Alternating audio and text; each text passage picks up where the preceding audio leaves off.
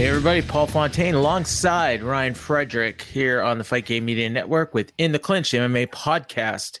And I want to thank you all for listening, for downloading, however you're partaking in our program here. And I'd ask you please to take a moment and leave us a 5-star review if you can. It helps out the site and the network and helps keep this thing going and raises our profile and all that good stuff so that you can keep listening to this for free. And so we are here. Ryan is not quite 100%, but he never misses a show, and he's not going to miss this one. And I bet you he's going to pull a great show out of his behind. Ryan, how you doing? That is not the reference I needed today. Pull a great show out of my behind. I know. Everything else has been coming out of it. I recommend everybody, if you've never had food poisoning, I hope you never get it, because I have been miserable since I woke up this morning. It's I took a COVID test, and I was thank God it wasn't COVID. Yeah. COVID, and it was like right after that I took that. That's when all the fun started happening. But I'm going to pull a Michael Jordan. No more Chipotle. No more Chipotle for you. I haven't had Chipotle in a couple weeks, so okay. It was. I know what it was. It was. It was Mexican food. I'll put it that. I haven't had Chipotle in almost 52 years, so I'm good.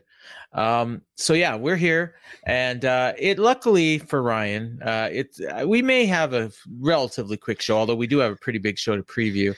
We have a UFC to recap, and honestly, and there's fairly big story that we'll spend a little bit of time talking about that came out of it. But the main event, this was it was a good card, a lot of finishes, a lot of really, really strong performances, and not the least of which was in the main event, where we saw a new strawweight contender. She's been a contender, but she's on the short list of title contenders now, Amanda Lemos. The first round was not much happened. It kind of picked up towards the end of the round, but second and third rounds, Lemos kind of churned up the pace. Rodriguez tried to keep up with her, but I'm sure this is hyperbole of the strongest degree, but she reminded me a little bit of Vitor Belfort in there. The way she just kind of just went crazy. Just those punches were coming so fast, and Marina didn't know what hit her. And I mean, at first glance, it looked like a quick stoppage, but then when you saw the replay and you saw her eyes, I mean, it was a great stoppage. And I think it was Jason Herzog was the ref. Yeah. He's always good. So, if I think it was a fast stoppage, I'm probably wrong, because I don't recall him ever, having a bad stoppage. I'm sure he has, but nothing springs to mind. And just a great performance from her. And Marina, I mean, she was looking all right until, she wasn't anymore. And it was a nice fight to cap off a really nice card. Yeah, you answered the one question I was going to have for you on the fight, whether you thought it was an early stoppage. I think maybe a tad early, because when I watched the replay, it's like a lot of those punches didn't connect, but a couple that did connect really did hurt Rodriguez, but she was still she was on her feet the entire time, and she was still moving around. So to me, it's like borderline, like maybe a tad early, but maybe, if he caught on to five more seconds, we would have had a more definitive finish kind of thing. I think it was the kind of like the eyes rolling in the back of her head kind of thing was what got her. And then she put up her hands instinctively to block the punches, but she wasn't quite there. Yeah, exactly. I mean, and we talked about it last week about how this was a dangerous fight for Marina Rodriguez to take. Basically, she was the top contender, but she wanted to stay active, or they wanted her to stay active, 4-fight winning streak, and then put it on the line against Amanda Lemos, who only lost to Jessica Andrade. And Lemos is really talented, and kind of just, you got to feel bad for Rodriguez, because she's been right there in that title picture on the cusp of getting the title shot for seemingly her entire UFC career, and this is a big step back for her. And I expect Lemos will fight the winner of this weekend's title fight.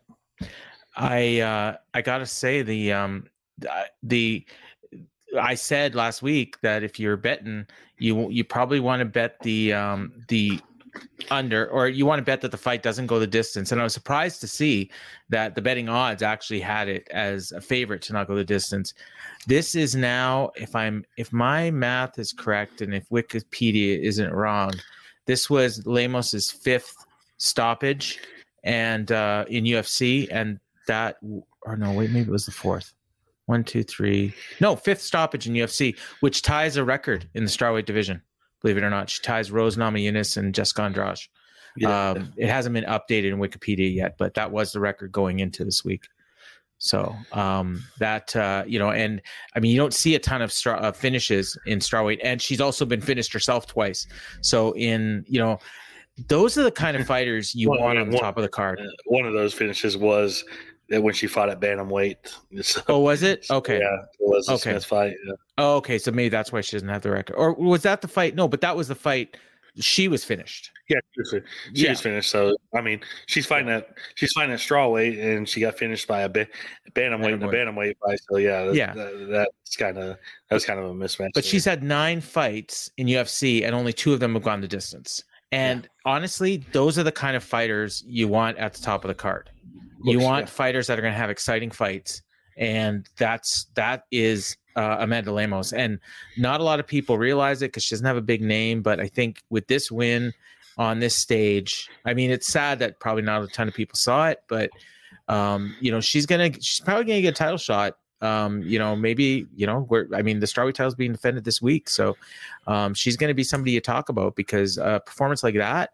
And, you know, she's 12-2-1 now. And, you know, like you said, her 2 losses came to Leslie Smith, who is a bantamweight, and Jessica Andrade, who, I mean, she's fought all 3 divisions, but, you know, she's probably, you know, a bantamweight size. So, I mean, she was probably giving up size to Andrade. But yeah, she kind of snuck under the radar a little bit, I think. Yeah, one of my favorite things is he didn't get involved, but Waleed Ismail is her manager, and he does a great job of hyping up his Brazilian fighters. Yeah, kind of wish we heard from him, but yeah, Amanda Lemos, like I said, absolutely deserves the next title shot at 115 very clearly after this one, and yeah, big win for her. Am I out to lunch by with the Vitor comparison? I don't know. I was thinking Vitor when I saw that. No. Okay, cool. And the co-main, this was a hell of a fight. Neil Magny, you know, just you know, Rodriguez came out in the first round and you know, kind of dominated. I thought. I guess the round was close, but Magny took over and ended up finishing him in the third, just wore Rodriguez down and was relentless. And Magny he set a UFC record for welterweight wins, 20 wins. And he says, I'm not even close to being done. I mean, he certainly didn't look anything close to being done. He's still a top 15 contender. And, you know, I was expecting a Rodriguez win here, but I probably sold Magny a little bit short. And it's funny because somebody, I think it was Rodriguez, said, you know, that Magny's a gatekeeper, and then, you know, I'm no gatekeeper or whatever. I mean, that's exactly what he is. I mean, if you beat Magny, you move up the ladder, and if you don't make the top, you know, you're not a contender. And Magny just never beats the guys ahead of him, but he always beats the guys, you know, coming up. Unless he doesn't, and then they move past him. And I mean, that's the very definition of a gatekeeper. But, you know, it's not a bad spot to be. Hey, Magny's 20th UFC win, which now sets the welterweight record. So yeah, that was a big deal. But yeah, very, very good fight. It was, you know, I had Magny win in the first and Rodriguez win in the second. Just the first round kind of felt like your Magny round, where he was doing a lot of clinching and looking for takedowns and standing choke, and you know, had a takedown. And then Rodriguez kind of started coming on with his striking there in the second, but he wasn't really hurting Magny. And but then the third round, Magny just full on pressure, got the takedowns, and then when they got up, he had the neck, tracked it down, had the Darce choke locked in, submitted Daniel Rodriguez.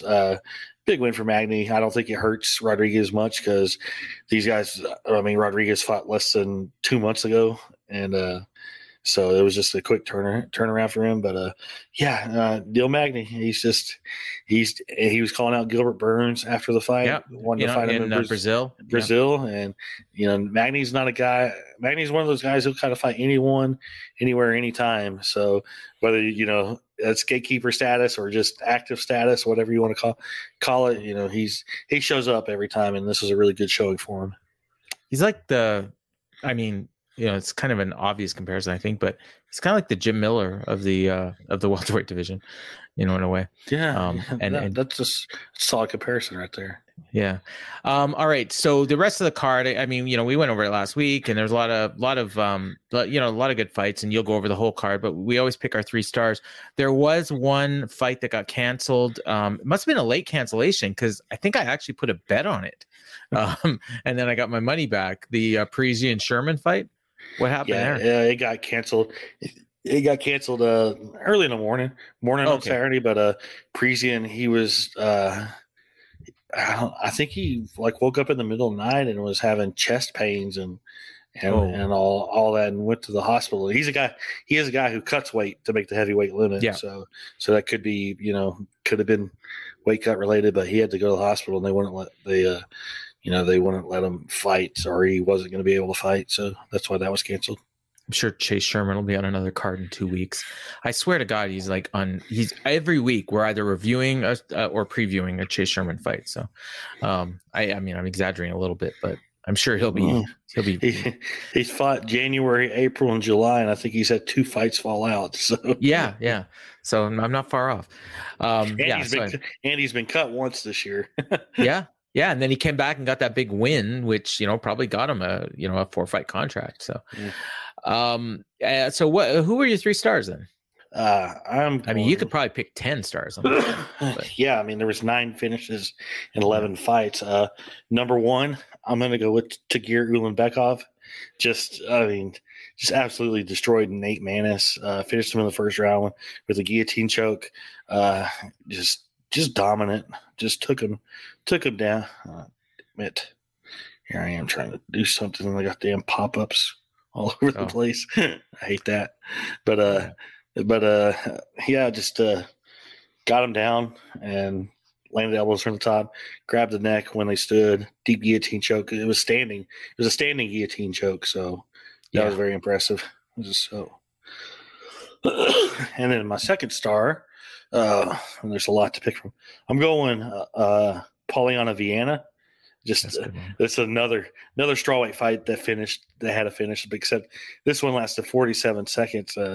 She just beautiful combination, dropped Frey. Frey looked like she went out cold, which is something you rarely see as strawweight.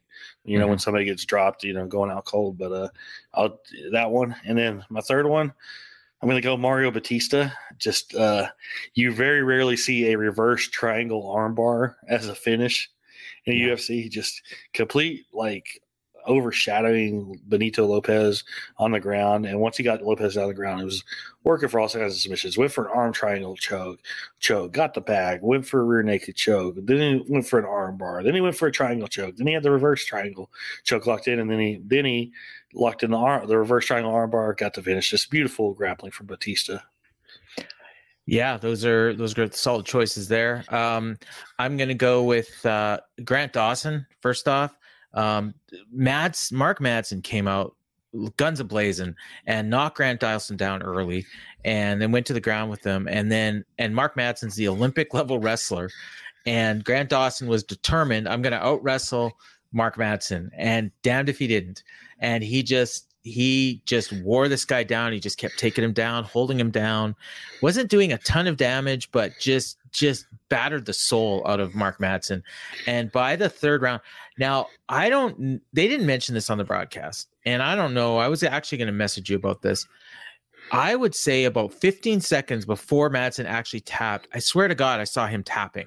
And then he basically decided not to. And then Dawson got the rear naked choke in, and then he officially tapped. But I swear I saw him tapping. I don't remember that. Okay. Yeah, but either way, he basically, like, he tapped from the choke, but he wasn't even fighting the choke. Like, he was just done.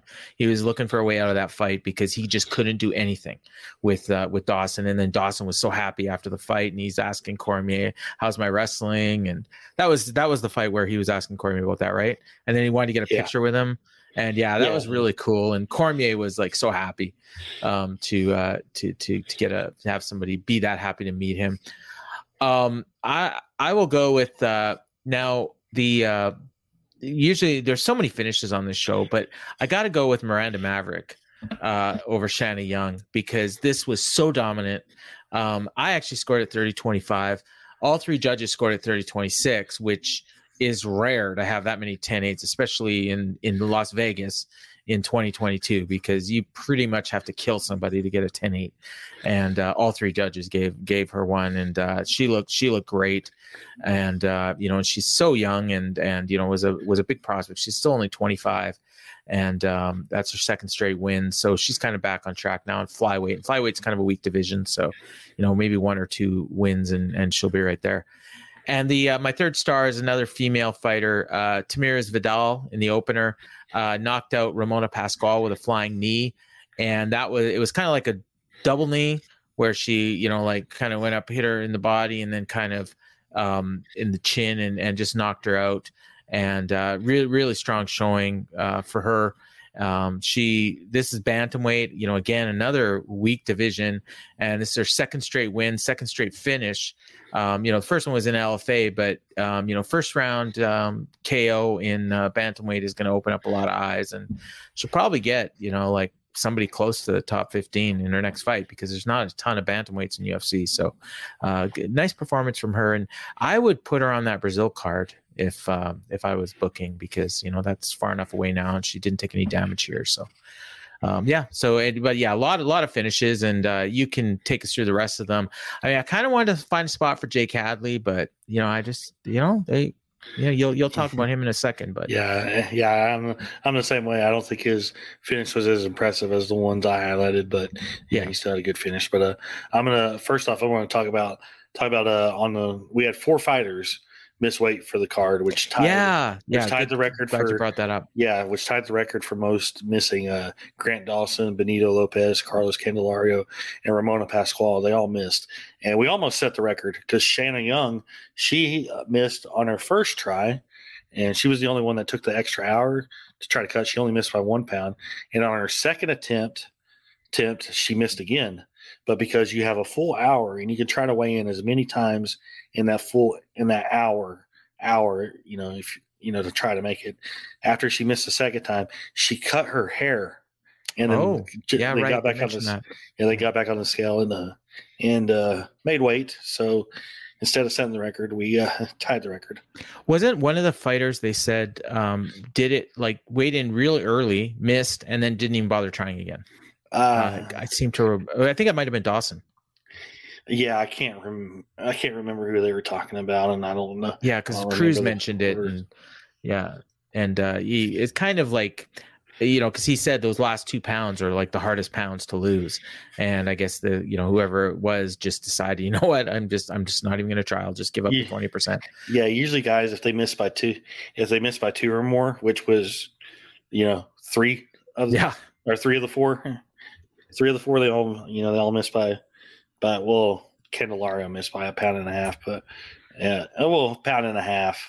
And Dawson was the guy too that said, like, he basically said, I'm never going to miss weight again. Like, I know it's short notice, but no excuses. I promise you I'll never lose. And it sucks for him because he's 19-1 now. I think he's got like 10 straight wins in UFC. Well, and he had that one draw with Rick Glenn right too long ago, but and really should be ranked, but because he missed weight, it's going to be tough. So and he was calling out Tony Ferguson. I love that. And he says, if I fight anyone else, then you'll know he ducked me. It's like, that's awesome. Yeah. Like, I just wanted to bring that up, talking about Grant Dawson, because you're talking about him, and his post-fight promo was really strong, strong. But excuse me. Going over the card, we started off with Tamiris Vidal finishing Ramona Pascual 3 minutes 6 seconds in the first round, like you talked about. Then we had Jake Hadley submitting Carlos Candelario in the second round. The first round was back and forth on the feet, really high level striking from both. And then Hadley was able to take over with the grappling in the second round. Candelario was the one who scored the takedown, but Hadley was working from the bottom, setting up a triangle choke, landing elbows, and kept just salting Candelario up until he got the triangle choke locked in. Very impressive finish. Then we had a bantamweight fight, one of our two fights that went to the decision. Johnny Munoz, unanimous decision over Ludwig Sholinian, 30-27, 30-27, 29-28. Not much to talk about there. Is the weakest fight on the card. Then we had Polyana Viana knocking out Jin Frey, 47 seconds. Really, really good showing for Viana. She's won 3 of her last 4 after a 3-fight losing skid. So she's making her way back up the strawweight rankings. Then we had Mario Batista, reverse triangle armbar, finished first round over Benito Lopez. Then capping out the prelims, Miranda Maverick, dominant unanimous decision over Shanna Young. Then on the main card, kicked off with Grant Dawson, dominant submission, third round over Mark Madsen. You were talking about Mark Madsen coming out strong.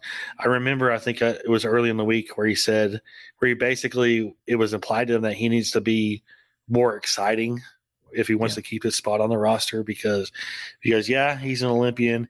He was undefeated coming in this fight, and was 4-0 in his UFC career before this one, but the last 3 had been to the decision and not necessarily the most exciting fights. So he was trying to have an exciting fight and it kind of backfired for him. But Grant Dawson's super talented, so not a bad loss for Madsen. Then we had flyweight Tagur Ulanbekov finishing Nate Maness, 2 minutes 11 seconds in the first round, the guillotine choke. We talked about Nate Maness last week. That was his second straight fight against a Dagestan guy, and he posted on Twitter today that just give me all the Dagestans. I'll fight all the Dagestan fighters. Like, even though he's 0 for 2, he'll fight them all. So I think there's a Nurmagomedov at flyweight, so maybe he's next. Yeah, I mean, I don't know if you saw the picture of Nate Maness before he weighed in, and he made weight, but he did not look good. Like it was kind of scary looking, and it was a scary looking weight cut. Then we had a featherweight fight. Shailen Nuerdanbieke finished Derek Minner in 1 minute and 7 seconds in the first round. We're going to talk about this fight a little bit later. We kind of wanted to avoid talking about this because there's a situation that has since come out, and we're going to talk about it in our We Have to Talk About segment because it's kind of, to me, like it's kind of an important thing given the recent actions of the UFC about certain things. So we'll get into that in a bit. We kind of wanted to avoid talking about this, and then you had the co-main event, Neil Magny submitting Daniel Rodriguez in the third round. And then the main event, Amanda Lemos finished Marina Rodriguez in the third round. Really knowledgeable fans might be yelling at their thing right now because I think there's a Nurmagomedov. Like, that's who he lost to in his last fight because of Umar. But that was at bantamweight. But it was at bantamweight, but still, yeah. So he's already fought Nurmagomedov. So we will talk about that in our We Have to Talk About segment. And if you don't know what it's about, buckle up because we got some stuff to say. The performance bonuses, I thought it's funny, no fight of the night. Magny and Rodriguez I thought could have got fight of the night, but instead of 50,000 bonus for Magny, also Mario Batista, Polyana Viana, and Tamiris Vidal all got 50,000 bonuses. So and of course no gate, 11 fight card, it's kind of a short card. So we saw former WWE performer Charlie Arnold interviewing backstage, which is kind of cool. I guess we've seen a lot of her, but I don't always watch that stuff, so I noticed her on this one. But your favorite person was also a guest analyst, but I'm sure you fast forwarded through all that. Who was that? Juliana Pena. Oh, I did see that. Yeah, on the thing. Yeah, I definitely fast forwarded it when I saw her on there. Who were the other two? Was it Din Thomas and Alan Jouban? It was Alan Jouban. You know what? Alan Jouban is a guy I never recognize because He's on it pretty much every week. Chilson. Yeah. He reminds me of Mitch Chilson. But I think the first time I saw him, I messaged you and I asked you, who is that? And he's good. He's he's got a good perspective. He's definitely like a fighter. You know that comes through when he's talking. Actually, what I heard of Juliana, she was fine. It's not like PFL or Combate where they just let her go nuts. Like she's controlled and measured, and I think with two dudes on the panel and the other woman there, she's on her best behavior, so they don't let her swear on the set, so that's good too. Yeah, so we got this coming week there's a few shows, and you had wanted to, we just thought we'd highlight a couple of them. No other big like Bellator, PFL or anything, and the PFL playoffs are coming up soon. A couple weeks, but we got a CFFFC show from the Seminole Hard Rock in Tampa. That's weird because they're usually in Pennsylvania, Jersey, Pennsylvania. Yeah, but we got Diego Paiva and Makahato Takahashi in the main event. Don't know if there's anything else on here you wanted to highlight, or if there's a reason why you want to mention it, or just I was just talking about notable regional shows. Like I said, if you watch a lot of these regional shows that we talk about, they're on Fight Pass, and if you're a viewer of those, you're seeing guys who are going to be on the Contender Series coming up. So this is kind of a good way to kind of find diamonds in the rough. And I don't watch too much regional MMA anymore, just because there's just so much just UFC, and and there was a time where fighting controlled 100% of my life, and I'm trying to back off where it only controls about 80% of my life. So there's this one's on Thursday, so if you're not a big fan of other sports, that's definitely something you'd want to watch. If you don't want to watch the Panthers and Falcons game, you can who wants to watch the Panthers and Falcons unless you live in North Carolina or Atlanta. I'm just being facetious there.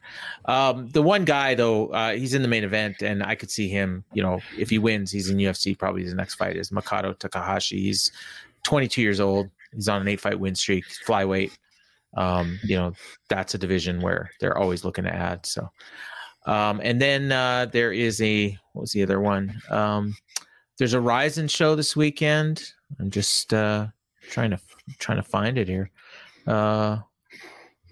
I should have had it up before we start, but one before Ryzen was Cage Warriors on Saturday.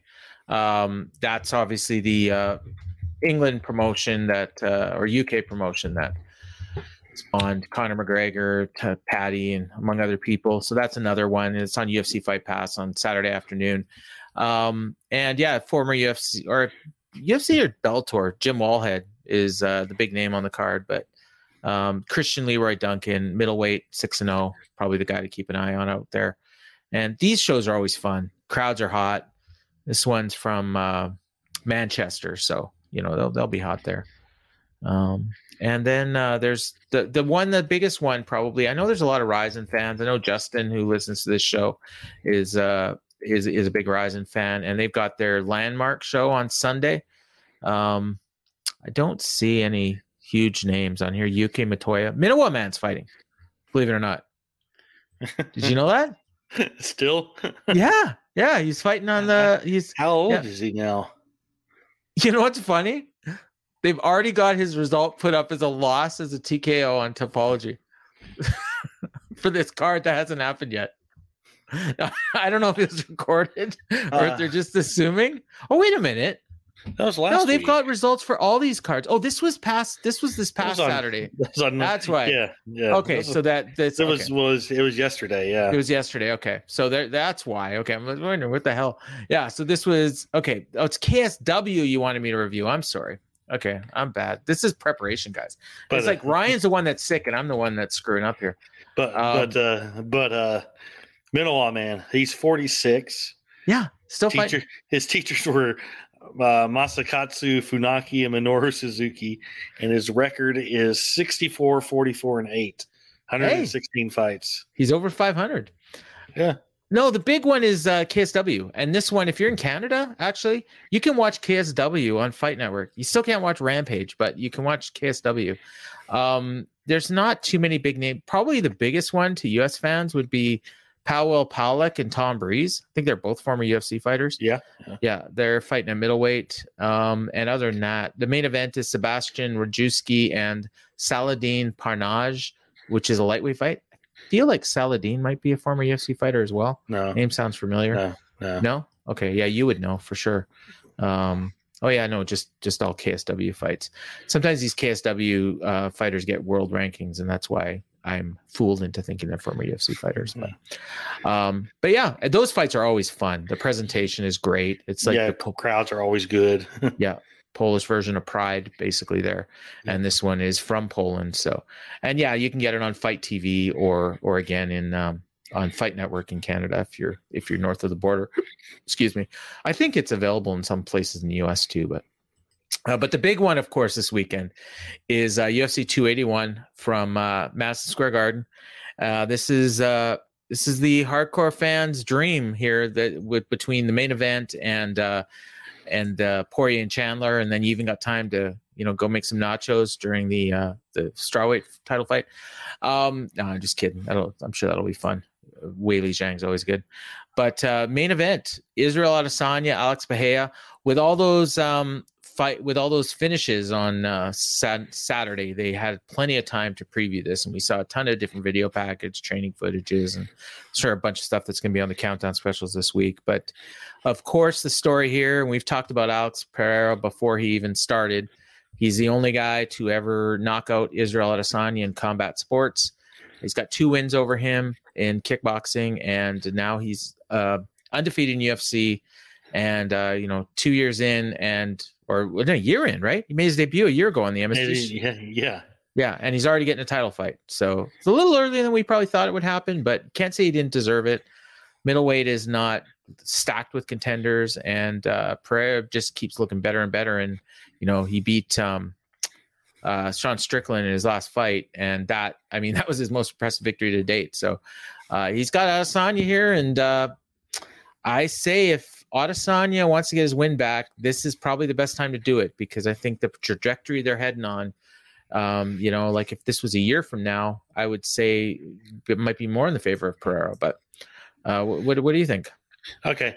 First of all, if there's anybody who's listening who's a member of the F4W site and gets on the message board, if you go into the mixed martial arts section and you go into the event threads that I create for every event there, I did put up both Adesanya Pereira fights in the thread. If you've never seen them and you want to watch them, especially the second one with the knockout, they're available in there. And anybody else listening, you can find them on YouTube. But when they signed Alex, I talked about it whenever they signed Alex Pereira. The whole point of signing him was to get this fight ready. And yeah, it happened a year after Pereira made his debut, probably quicker than anybody anticipated. But you got to strike while the iron's hot, and while both are on a streak at middleweight.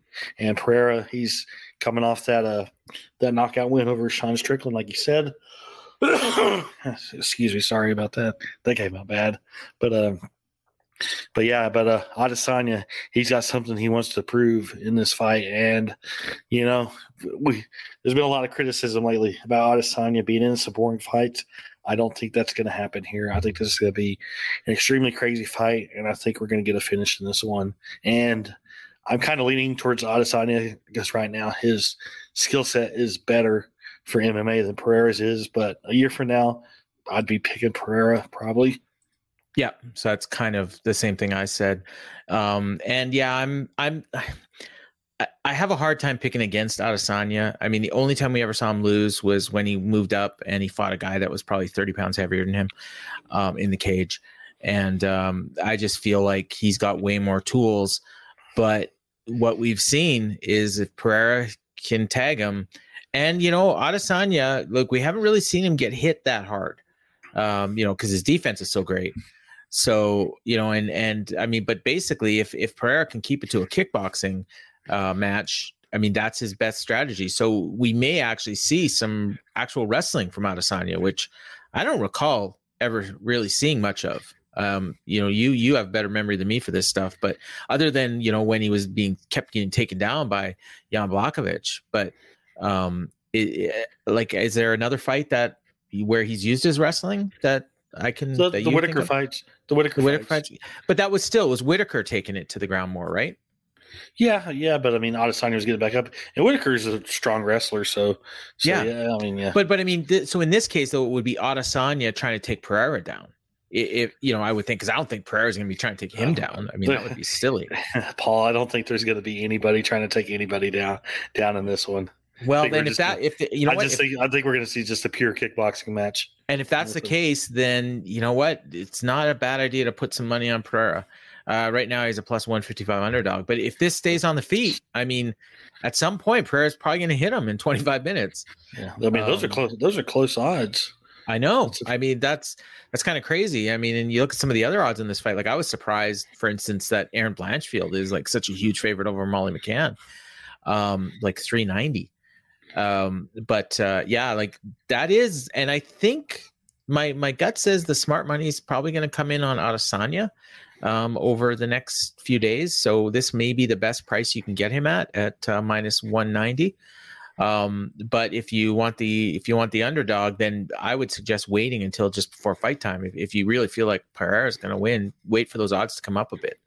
If you can get him at like plus 200 by Saturday, that's probably some good value there. And then the co-main, we saw Carla Esparza win the title in the worst fight of the year, one of the worst title fights of all time, over Rose Namajunas. And here she's got Weili Zhang, who has had a couple great title fights, and one non-title fight, with Rose. And this one here is going to be those were both title fights. What am I talking about? The two fights with Rose, and the split decision in November of last year, which was just a classic. I don't know what's going to happen here. I don't really have a sense. Again, you talk about the wrestler and the striker, and obviously Esparza is going to try to take her down, but if Weili hits her, I think it's over. Like, I don't think Carla's going to be able to take those shots. I'm not feeling anything good for Carla going into this fight.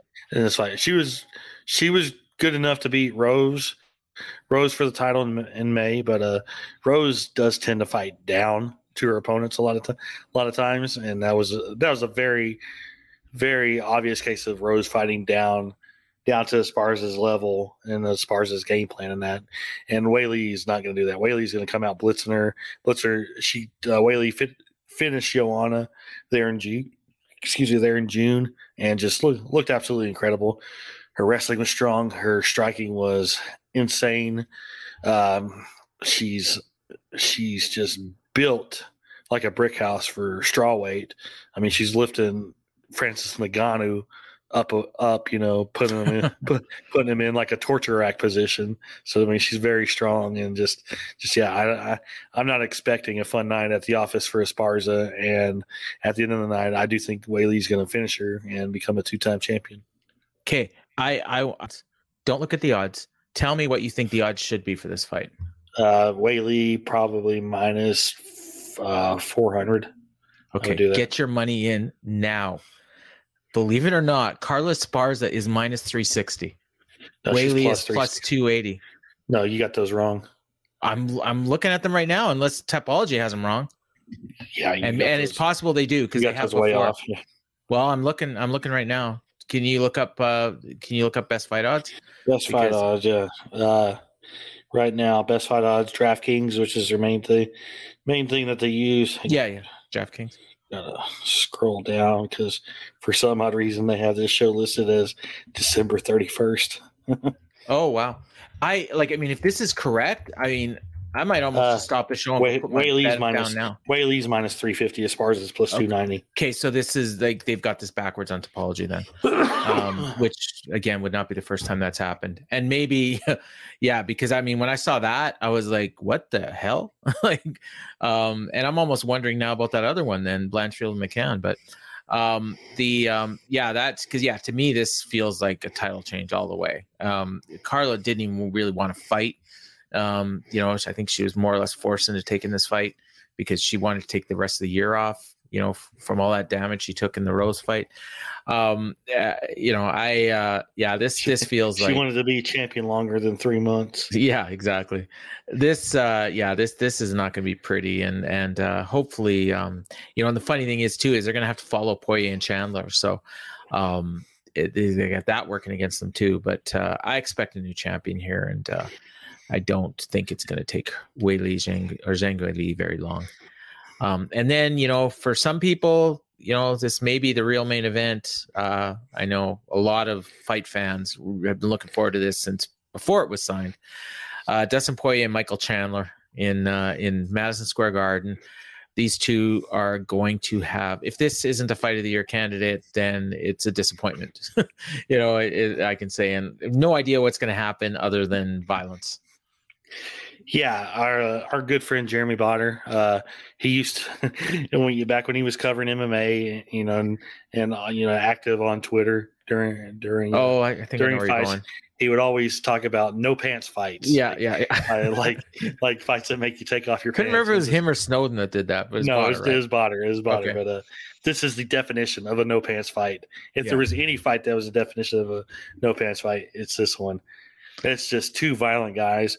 Michael Chandler is probably the most dangerous lightweight for the first 7 minutes of a fight, and if you can get past that, you're gonna have a better shot at beating him.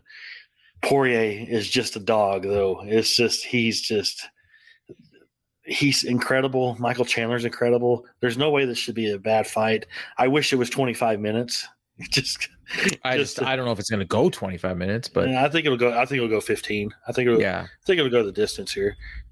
And Poirier hasn't fought since December of last year, so he's coming into this one fresh. Of course, Chandler's coming off that brutal knockout of Tony Ferguson. So yeah, it's just this fight alone is worth the pay-per-view money.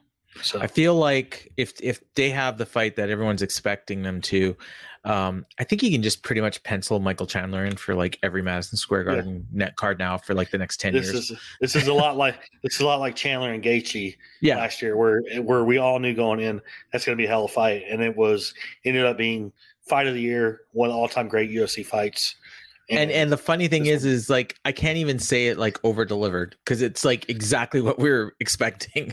If it hadn't have been the fight of the year, we would have been disappointed. And it feels like that going into this one. And I don't even know like what happens. Like I suppose the winner, is probably in line for a title shot, especially with a new champion. But I just kind of want them to just keep having these fights with each other. Just have like a round robin, with these two and Gaethje, and you can probably throw somebody else in there. I don't know, Holloway if he moves up, or Oliveira. Now that he's not the champion, you can just throw him right in there too, and just keep having these fights among all these guys. They're just great, and it's like you can't lose with this. No. The rest of the card is, it's solid. Strong. We got Frankie Edgar in his last fight and his UFC contract. Hooker and Puelles, and I don't know if kind of a weird choice for the last main card fight with all the loaded up undercard, but it really doesn't matter. But I don't know if you want to do you want to talk any more about those two fights, or you want to just get right into your 3 fights to watch? I'll get into my 3 fights to watch. Okay. So first one is going to be Dominic Reyes against Ryan Spann, light heavyweight fight on the prelims. Reyes famously came within inches of beating John Jones for the light heavyweight title, and after that he lost to Jan Blachowicz in an interim title fight, or it wasn't. Can't remember if it's interim or full blown. I think it was full blown actual light heavyweight title. But yeah, that and then lost that, and then got knocked out, a vicious knockout by Yuri Prochazka last May. Hasn't fought in what's that? 16 months now? 17 months? 18 months? 18 months? Yeah. My math is off. 18 months. So yeah, I'm very interested in seeing how Reyes looks, and Spann. Spann is, a guy who brings the fight, looks to finish guys. I mean, he's only been to decision twice in the UFC. UFC's last four fights have been finishes 2-2 in those. So we'll see. That should be a really good fight. Second fight I'm looking forward to is lightweight fight, capping off the prelims. Brad Riddell and Renato Moicano. That should be nothing but action-packed kind of fight. Very very interesting lightweight fight. Both of them kind of looking to rebound from recent tough outings. Brad Riddell's lost 2 in a row, lost to Jalen Turner in his last fight. Moicano hasn't fought since he took that Rafael Dos Anjos fight on like 5 days notice in March. So that should be a good fight. And I do want to say my third fight is that Dan Hooker Claudio Puelles fight. Okay. Puelles is he's moving up the ladder at lightweight. He lost his UFC debut, the Ultimate Fighter Latin America 3 finals, but he's won 5 in a row since then. 3 of them by submission, all 3 of those by knee bar, coming off a win over Clay Guida. Dan Hooker back at lightweight for this one. He's had a rough patch. He's lost 4 of his last 5, but when you look at those 4 losses: Poirier, Chandler, Makhachev, Arnold Allen. He's losing to top-level guys, and I think lightweight is good for him. So, yeah, that fight. All right. And I was working on my ROI stuff, and I didn't quite finish it. I got up to the main card, and didn't quite finish. But I did notice on the undercard, the 3 fighters that had a little bit of value. Ryan Spann, who you mentioned, and he's an underdog. Erin Blanchfield, actually, even though she's a big favorite, like she's actually got a pretty positive ROI. But man, something about that fight, like I don't like the idea of betting against Molly. So you're a big Molly fan, but I was going to point this out when I got to it on the rundown. But this is not a good fight for her. No, not at all. Like, and so I'm like, I want to kind of stay away from this one because I just want to root for Molly, and but the money says to bet on Blanchfield. And then the other one who had really good positive ROI, and obviously it's because he's undefeated, but Ottman Azatar, and he's even money against Matt Frivola. So that one, when you get an undefeated fighter at even money, on the undercard, it's usually a fairly safe bet. So, so my 3, and again, that's without looking at the main card, just based on the odds. Like I got to think like Zhang Wei Li is pretty safe. So you probably just throw her on a parlay. And then, I do like Alex Pereira in the main event, but if the odds come down a bit, like if it stays where it is now at 155, if you can get Adesanya at like minus 175, 180, like I think that's good money there too. So why don't you take us through the rest of this just completely stacked card? Yep, 14 fights kicks off with the early prelims on ESPN Plus at 6 Eastern time. First fight is light heavyweight fight. Carlos Ulberg against Nikolai Negramanu. Ulberg's part of the City Kickboxing team. They've got 4 fighters on this card, so they're looking to have a big night, and he'll get things started for them, hopefully on a positive note for that team. But Negramanu is pretty good too, so this should be an interesting fight. Then we have a bantamweight fight: Julio Arce against Montel Jackson. Featherweight fight: Michael Trizano, former tough winner, against Seung-Woo Choi. And with a women's strawweight fight: Karolina Kowalkiewicz, who saved her UFC career in her last fight when she finished Felice Herrig, and she's fighting Silvana Gomez-Juarez. And then capping off the early prelims, lightweight fight: Matt Frivola and Ottman Azatar. And this is Azatar's first fight since the shenanigans he pulled at UFC 257, which he was supposed to fight Frivola that week. But that was when it was on Fight Island, and they still had all those restrictions. And he tried to help people enter the designated safety zone, and he ended up getting fired for a little bit, but they brought him back. He hasn't fought since September of 2020. So he's on a long layoff, but he's an action fighter. 12 finishes and 13 wins, 13-0. So that should be an interesting fight. Then our main prelims, 8 Eastern time on ESPN News and ESPN Plus, kicks off a middleweight fight: Andre Prochazka against Wellington Turman. Then women's flyweight fight: Erin Blanchfield against Molly McCann. Like I said, Paul, I know you're a big McCann fan, but I don't like this matchup for her. And maybe this matchup is the reason they didn't put Patty on the show. So didn't want to. And then we have light heavyweight fight, Dominic Reyes against Ryan Spann. And then lightweight fight, Brad Riddell against Renato Moicano, finishing things for the prelims. Main card, Dan Hooker against Claudio Puelles. Frankie Edgar in his retirement fight. He gets to the Madison Square Garden against Chris Gutierrez. Then you have Poirier Chandler. And then the 2 title fights, Esparza Weili and Adesanya Pereira. All right.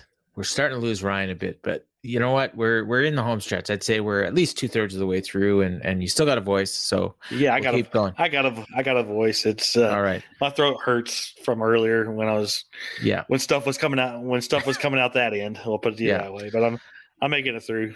This is the standard pay-per-view, obviously, after having the last one in Abu Dhabi. So it's, regular time, 10 p.m. Eastern. Prelims get underway at 6 p.m. Eastern on all the platforms. I think the main card prelims, they said last week, are on ESPN News, right? Yeah. And then in Canada, TSN as usual, and then pay-per-view on ESPN Plus and traditional pay-per-view everywhere else. So that is, and obviously from Madison Square Garden. So it's a big show of the year. Question of the week. And this is a good one. So Ryan picked the question this week. How would Ben Askren have done had he come to the UFC in his prime? Man, that's an interesting question. So we're talking his prime is like 2012, 2013, I would say, right? Yeah, I brought this question up because Ben Askren, he did an interview this week, and one of the big things he was talking about was UFC and Dana White deciding to not sign him in 2013 when they had the chance. Right. And this is, so in 2013, he was the Bellator, welterweight champion. Right. And then, he went to one right after that. So we're basically in this fantasy world. His contract is run out in Bellator. He leaves as the champion. And instead of going to one, he comes over to UFC in late 2013, early 2014, because he fought a bunch of times and won. He fought like 7 times. Who was the champion in 2013? Was it still GSP?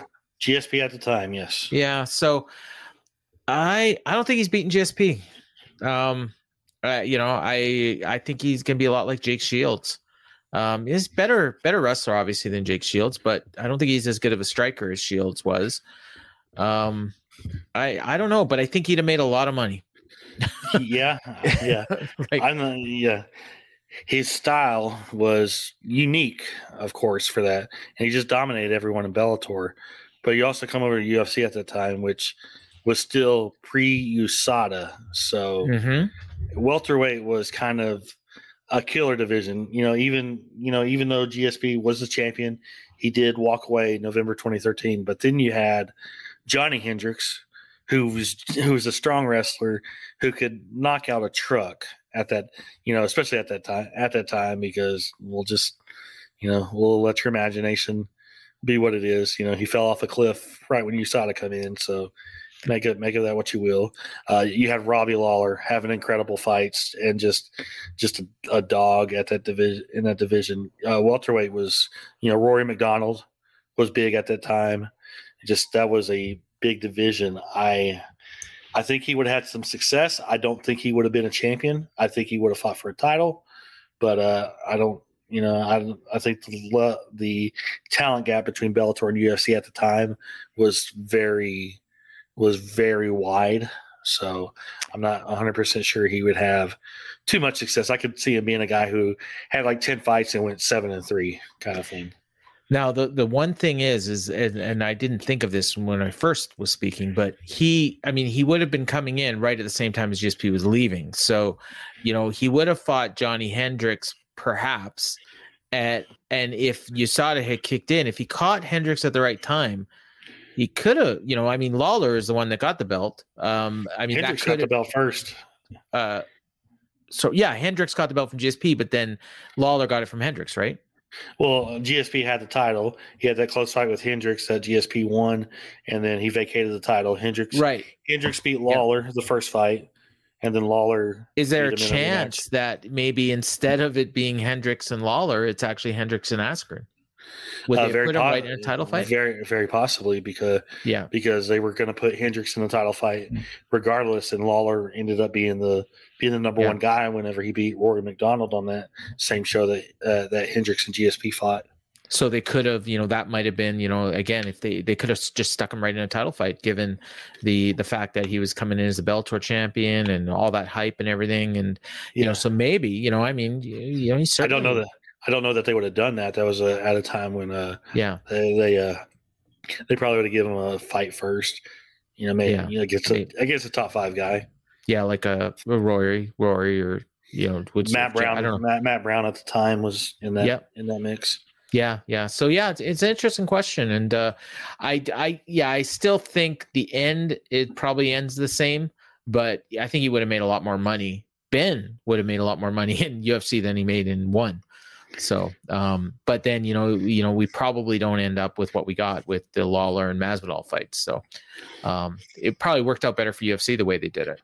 Yeah, I mean, and you had Hendricks and Lawler, just 2 absolutely incredible fights. Yeah, that are among the best fights in promotion history. So. And it's amazing that Lawler's still going and Hendricks is, just long gone. I don't even, when I see that name, it's just like, it feels like a different era. He lives near me. He's a head coach for a high school wrestling team. Oh, cool. That'd be really cool if your kid was on that team and you see Johnny Hendricks there. I imagine he probably put on a few pounds, maybe 100 or so. He was one of those guys who he'd make 170, but in between fights he'd be about 230. So he's probably like Matt Serra now, where he'd be struggling to make heavyweight. I saw him too long ago. He's not that big. So that's good. Yeah. I mean, you find yourself a healthy weight, and he's probably still training. If he's coaching wrestling, he's still got to get in there and roll and stuff. So, all right, we got to talk about, and you obviously talked about it earlier in the show, and this has been kind of a big story the last few days. And this will lead right into our news segment, but we got to talk about Darrick Minner and I already forgot the dude's first name. Shayilan Nuerdanbieke. Yeah. And so this fight, I had money on Nuerdanbieke, so I was happy the way it ended, but I didn't know any of the back stuff.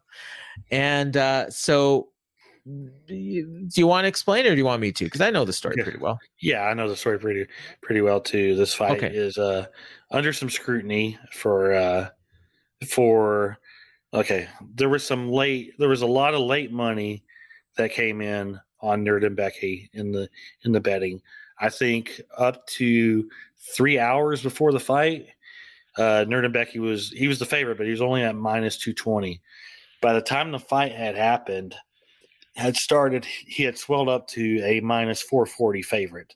I got him at 155. Yeah. And that was Saturday morning. So that's how much it changed in one day, from 155 to 440. Yeah. So there was that raised some eyebrows, and then the way the fight went, which we didn't talk about, Minner threw a couple of leg kicks with his left leg. He's fighting the southpaw, so his back leg. Then he threw a kick, and when he was planting on his back leg, he winced for like a half second. Like, it wasn't like a major wince; it was a quick wince. But then he kicked a couple more times with that leg, which made it kind of weird. Maybe it wasn't. Maybe he was hurt, maybe he wasn't. But then all of a sudden, Nuerdanbieke got him down, and Minner was not doing anything to defend on the ground, while Nuerdanbieke was landing elbows and punches, and it was stopped in 1:07. You couple that with all the late money coming in, it makes it sound like that. I can't say the fight was fixed, but there was definitely something going on. Maybe somebody had knowledge of a pre-existing injury for Minner and felt like he was not gonna go. But the strange thing too is not only did a lot of late money come in on Nuerdanbieke just to win, there was a lot of late money coming in on the fight going less than a round and a half, and a lot of money coming in on a first round knockout, which made it even more suspicious. So we had the recent thing where the UFC banned fighters and everybody associated with fighters from betting.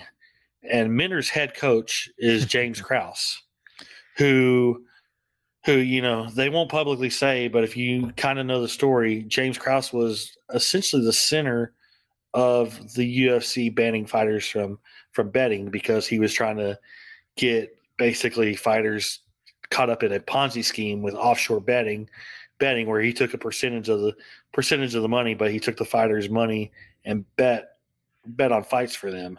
The fighters didn't actually bet. Krause just took their money and made the bets for him. So, and he was a part of the ESPN MMA betting show, and he was a part from when it started, and then all of a sudden, a month, two ago, a few weeks ago, sometime earlier, recently, he suddenly stopped being part of that show. So yeah, and he's openly talked about how he's made more money betting on fights than he has, fighting and coaching. And so he definitely has insider information. Now, my personal feelings, I think Nurmagomedov had nothing to do with the situation. I don't think the fight was fixed, but I think people took advantage of probably people close to Minter. And UFC released a statement saying with their the people that they have who investigate the betting and stuff found no irregularities at this time, though. So it's kind of it's a story to keep an eye on. Okay, so I'm going to say something here that I don't know if this is controversial or if maybe this is what everyone's already thinking, but if it comes out, if there's any way to determine that James Krause was behind putting money on Nurmagomedov, that guy should never be coaching again in MMA. Because this is exactly the kind of thing that UFC was trying to avoid when they asked for fighters to not be betting. If they can trace bets being made back to people that Krause talked to and said, you know what, my fighter's got an injury, it's probably not going to last very long, put your money down on Nurmagomedov. If they can find any evidence of that, this guy's got to be gone. Like, you can't have that in a sport that is on national television and pay-per-view. He won't be banned from coaching, but he'd be banned from getting licensed as a cornerman.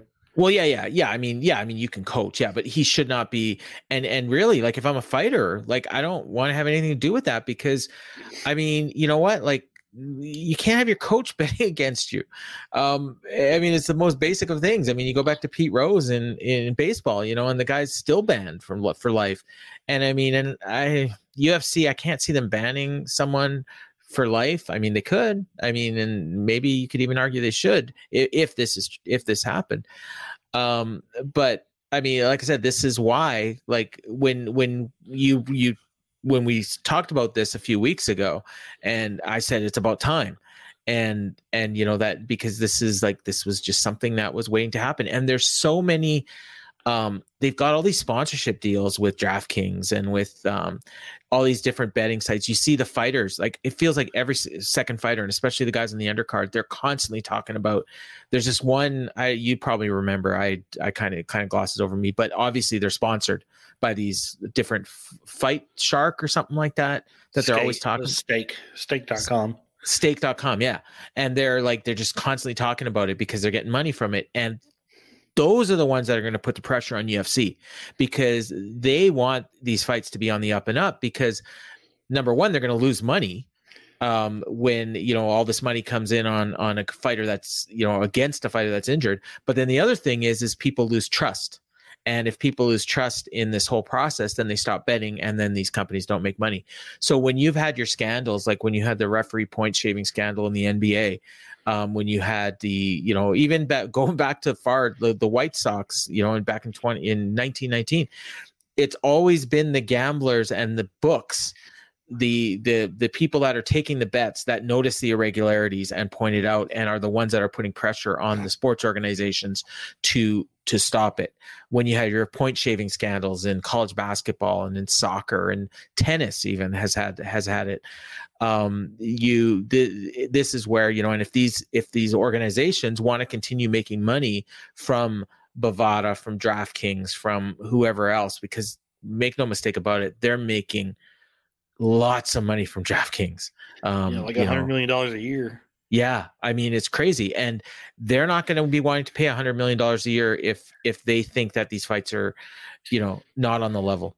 So this is a big story, and you want to keep an eye on this. And not only that, even if the UFC is not involved, like when there's stuff coming out of was this fight fixed or not, that hurts.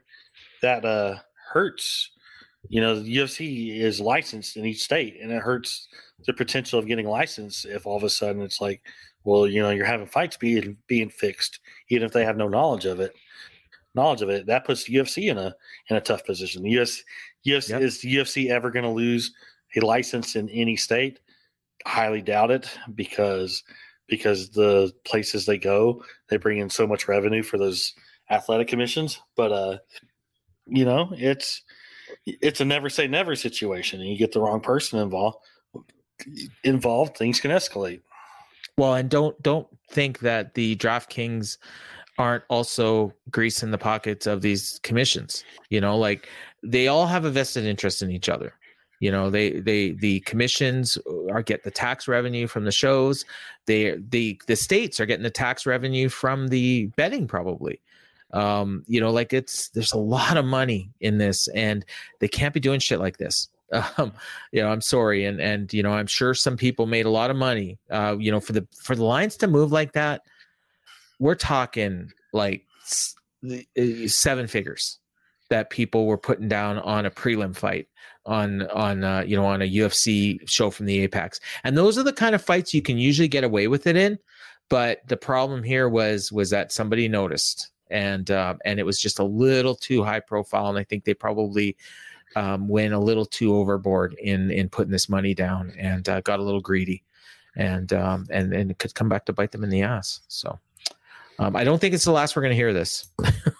And maybe I don't know. I don't know if it'll be the last we hear of this particular story, but it might be the last we hear of these kind of situations after this happens. Oh, hopefully. But I just mean this specific thing. Like I think there's something to this.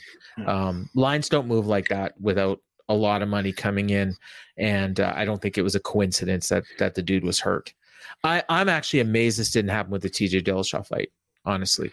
Based on what we heard after the fact. Like when we heard that, like that was my immediate thought was like, did anything happen with betting? And no. So they really kept that close. And the fact that TJ's coach did and a James Krause coach fighter didn't, where there's smoke, there's fire. That's all I'm saying. You want to go into the rest of the news, or you got anything else you want to say about this? No. Okay. UFC Seoul main event. We finally have one? Well, it's not official, but being targeted as a Korean Zombie, Chan Sung Jung against Giga Chikadze. It's not signed, but that's the targeted main event for that show. That's a nice fight. That's a tough fight for the Korean Zombie, but it should be fun. Yeah. Yeah. And Makhachev and Volkanovski. Don't tell me this fight's in jeopardy. It's not in jeopardy, but the talk, right inside the cage after the fight was Makhachev saying he'll fight Volkanovski in Australia at UFC 284 in February. Suddenly now that might not be the case. He's, talking more about March in Vegas. And, he's blaming the UFC for playing games about the fight. I don't buy that at all, because there's 2 reasons you put a show in a pay-per-view show in Perth, Australia. Either Adesanya's headlining or Volkanovski's headlining. Yeah. So I mean, obviously Volkanovski is the targeted guy for the main event for that show. And like I said, if Makhachev doesn't want to do it, it wouldn't surprise me that Volkanovski defends the featherweight title there instead. Do you think, is there a challenger ready? I guess it's pretty stacked division. Josh Emmett, Arnold Allen. Yeah. Yair Rodriguez is calling out Volkanovski over this. So is this a money play for Makhachev, do you think? I don't know why it'd be a money play. He's got a sugar daddy. True. I mean, maybe they want to get some of that money back from all the money they spent on the training. No, there was none of his money that was spent. Okay, so it's just basically, just him. Like, he never wants to fight more than once or twice a year. Sorry, that fight's not gonna happen in March in Vegas, because that's gonna be John Jones. Yeah, John Jones. I mean, and they're not gonna put Makhachev in the co-main. Yeah, no, that doesn't make sense at all. Yeah. And we got Sean O'Malley wanting an interim title fight with who? O'Malley is proposing an interim title fight against Marlon Vera. He's talking about. Oh yeah, O'Malley was talking about. We talked last week about Aljamain Sterling. That's a fight that needs to happen, honestly, because the way the first one ended. Yeah, it's a good idea. Aljamain Sterling is talking about not fighting until June. Obviously, they're not going to do an interim title fight. It's just something O'Malley brought up. I think he's trying to pressure Sterling into fighting sooner. I know they're not happy with Sterling wanting to take that much time off, so it's, Well, you said that the next time we see O'Malley fight would be for a title. So, and you were thinking July. So, I mean, they could do that, or, because if they're going to do this interim title fight, it would probably be earlier than that. And then you would do the title fight in July. They're not going to do an interim title fight. It's be pointless to do. I think it's just posturing. Okay. But and that was based on the fact that I thought Sterling would fight again in February, March, and then fight Cejudo, and then the winner of that would fight O'Malley in July. Oliveira and Fiziev. Yeah, there was some random Twitter account that said Charles Oliveira and Rafael Fiziev were fighting at UFC 283 in Brazil.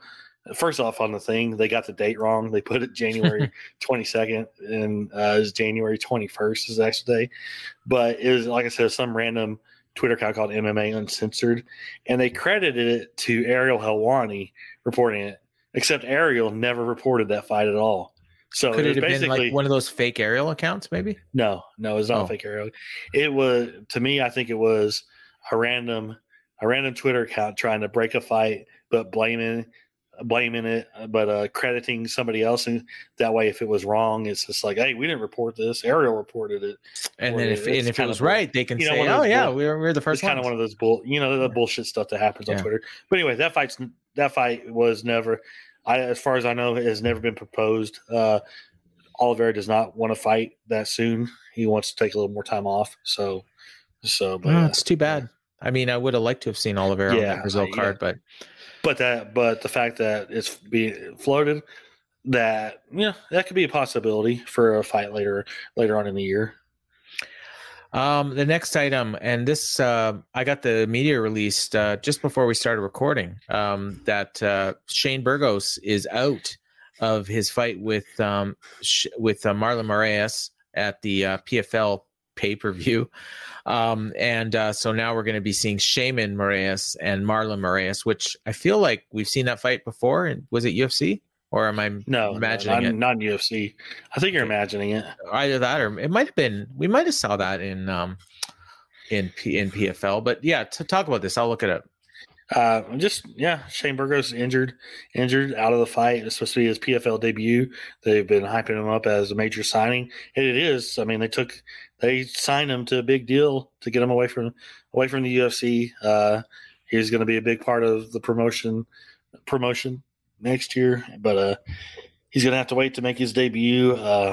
And have they even said how much that pay-per-view is going to cost yet? I have not seen. I mean, if it's more than like 25 cents, I'm not buying it. And even if it's 25 cents, I'm probably not buying it. It's funny. They've been hyping up this pay-per-view for months. We are in the month of November. It's happening in a few weeks, and we don't know how much this thing. Like, we know it's on ESPN Plus. I mean, that much we know. By the way, that fight did happen. It was August 1st, 2015, and I actually watched it. I'm sure I did. World Series it was on fighting, the under. It was on the under. It was World Series of Fighting. It was on the undercard of a fight I guarantee you saw: Rusimir Paul Harris and Jake Shields. Nope. And Clifford Starks and Mike Kyle was on that card too. Abubakar Nurmagomedov. Yeah, it was actually a pretty good card, but it was on NBC Sports on August 1st, 2015. That might have been one of those. Oh no, that it's August. Yeah, it wouldn't be one of the ones that were on UFC weekend. But yeah, so that is a rematch from 7 years ago, and Marlon Moraes won that fight with a third round submission. And this one could go either way. It doesn't really matter. Yeah. But the that pay-per-view also will have Aspen Ladd and Julia Budd, as well as 6 world title fights. So I don't know, if like an 8-fight main card, or seven prelims. It's 7-fight main card. They put Moraes on the prelim part. Oh, I see. Okay. Yeah. Okay. That makes sense. All right. And last for the news, Lyoto Machida wants back in the UFC. I mean, if that happens, is he still under contract to Bellator, or is he a free agent? He's a free agent now, 44 years old. He wants to return to the UFC for his retirement fight somewhere in Brazil. So, do you think he'd be ready in January, or are they looking for maybe later in the year? I think so, but I don't see them signing somebody to a 1-fight deal for a retirement fight. Not even a Hall of Famer? Yeah, it doesn't fit the UFC motto. Okay. Yeah. Because you could just do him and Shogun. Well, Shogun's last fight is in Brazil. So. Is it already booked? Yeah. Oh, okay. But he might sell some tickets. I don't know how I guess they don't really need help selling tickets, though. That's the thing. Yeah. These days, they're still on that sellout streak, right? Yeah. Yeah. And we got a couple fight nights coming up, which will test that streak. But speaking of which, real quick, I wanted something that I thought about after I sent you the rundown that I've been wanting to talk about. Have you seen Yuri Prochazka's USADA test number? Like how many times he's been tested? Yeah. Yeah, it's like 4, right? This year?